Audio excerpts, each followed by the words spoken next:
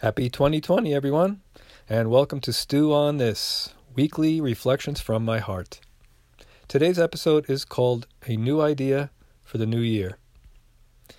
Right now, it's 5 days into the new year, the new decade, and I'm proud to say I have not broken a single New Year's resolution yet. Yoo-hoo!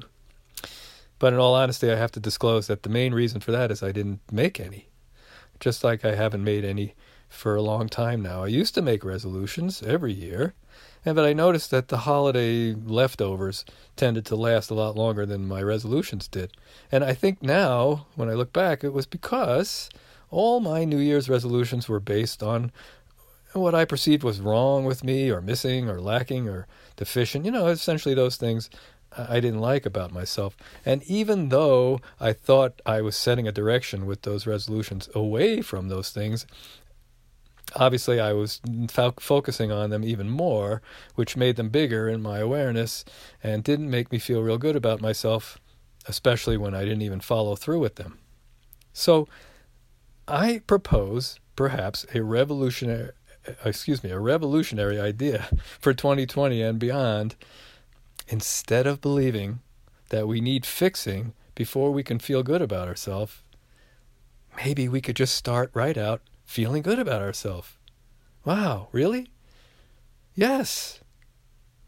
And is that important? Yes. Because I believe how we feel about ourselves in any moment is perhaps the most important factor in our choice in that moment, in our responses to life in that moment, in our perceptions of what that moment signifies or means, how we look at life. And therefore, our growth and evolution as people. It's so important to feel good about ourselves. I make much better choices when I feel good about myself. How about you?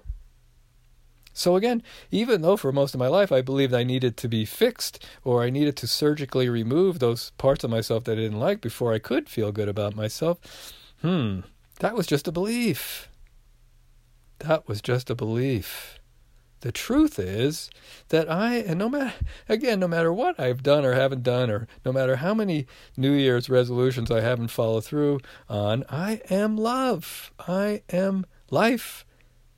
I am abundance. I am joy. I am peace. Those things are essential parts of my nature. Maybe I don't demonstrate them all the time, but that is what I am. So instead of resolutions, I am proposing maybe to set a big intention, or have a theme or a focus for our year, our decade, based on the highest vision we can come up with for ourselves. Not a fixing or a solving, but a new idea. An idea that's a celebration of love. An idea that's what we are in truth, and how we'd love to show up in each moment. I'm proposing that we give ourselves a direction we can move toward, and always be reorienting toward, that actually allows us to continually feel better about ourselves. Instead of having a laundry list of issues to be constantly moving away from.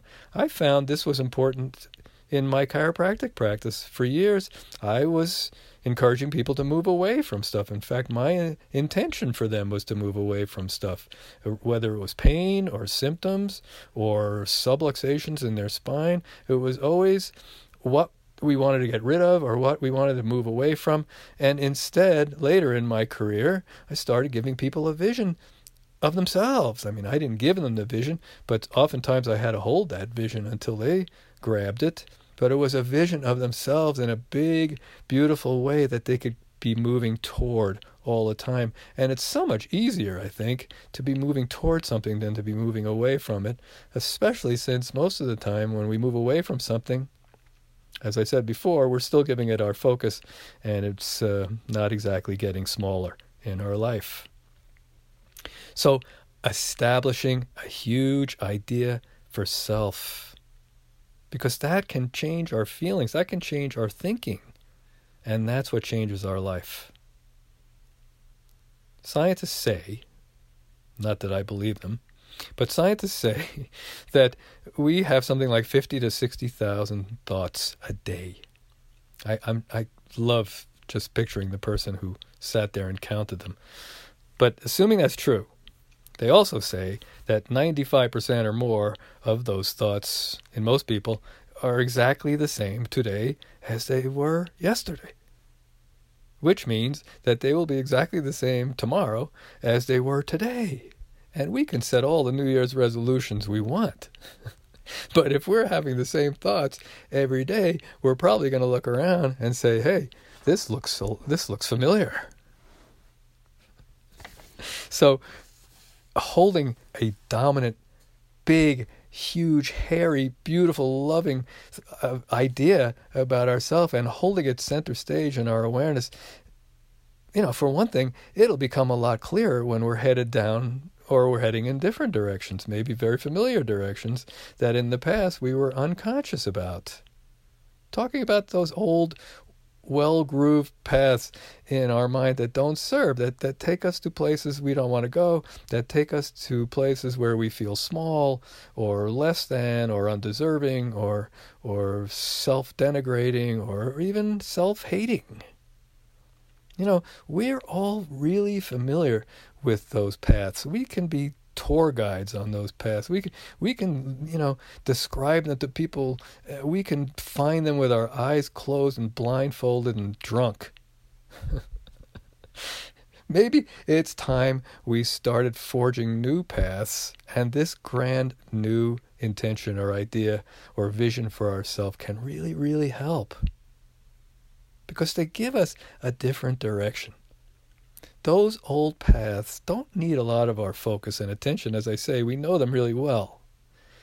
But if we stop following them, if we go a different way, those paths will begin to get choked up with plants and stuff, and pretty soon we won't even be able to find them if we want to. Lord knows why we would want to, but you get the idea. And can we do this? Oh my gosh, of course we can. It might take practice. It might take diligence. It might take returning to that thought. It might take some practices that make it easier for us to access that thought. This is all stuff you're all doing anyway. And yes, you can do it because you are the biggest idea I know. You! B.J. Palmer said, get the big idea and all else follows. That big idea is you. And if we get a big enough idea for self, then all else follows. Our thoughts follow, our feelings follow, our choices follow, and beautiful things in our life follow. It's just a law of physics that all elements of our mind, all our other ideas will entrain to the biggest, the most certain, the most dominant one. The one with the most certainty wins. And our own certainty of the truth of what we are and our trust in that will grow and grow and will eventually win over even our doubts and our fears and all those things that we tend to think that are not true. This, of course, is really hard to do when we're focused only on those doubts and fears, even if we set resolutions to get rid of them. One new idea of truth fully realized, which means we might have to work at it. We might have to continue to feed that thought. We might have to return to it again and again. But when we do get it, when we get that big idea, it will infect all those older, staler beliefs and patterns that keep us small, keep us down, keep us not feeling good about ourselves. And you know what? Then love and joy and abundance and probably all the things we're looking for in life will go viral. This doesn't happen overnight. I can think about some of the things that I worked on for years and years. For years, I had things showing up in my New Year's resolutions related to me being a people pleaser and me being lazy and me being, having a lack consciousness. And I was really kind to myself, as you can hear. And I worked and I worked and I went to forgiveness circles and I burned little pieces of paper with them, writing, 200 times. And these things just were there. And when I started to adopt this revolutionary idea years ago of just focusing on a big vision and returning to it, things have changed. I don't even know when, but they changed. I still enjoy people pleasing, but I don't ever do it at my own expense anymore. My abundance consciousness, again, I've become a really good receiver, and I've warned many of you personally, and I'll warn you all here, if you don't want me to accept something, don't offer it to me. I love my abundance consciousness. So hang in there. Hang in there. Some of you I know have been working on this already. And perhaps you still haven't seen all the fruit you want to see. But the tipping point will come. The tipping point will come. There's a law now in science, in chaos theory, it's called the butterfly effect. And maybe you've heard of it. The euphemism is a butterfly flapping its wings in Borneo can affect our weather here in California. Something's affecting our weather here in California, but that's another story. But what that means is, in the definition of the butterfly effect, is that a very small difference in the initial state of a complex system can make a huge difference in the state of that system later on. A very small difference in the initial state of a complex system can make a huge difference in that state, or the state of that system later on. That means we start with just a slightly different initial state this year, a bigger, truer, more loving one. And hold that and return to it.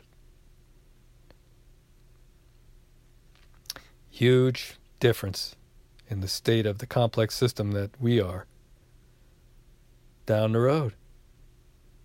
And you know what the best news is? I believe that holding a big intention and a big vision for ourselves based on love and truth will create a better future for us, but that's just a belief. I mean, I've seen it in my life. I've seen it in many other people's lives. It's a strong belief. However, what I know is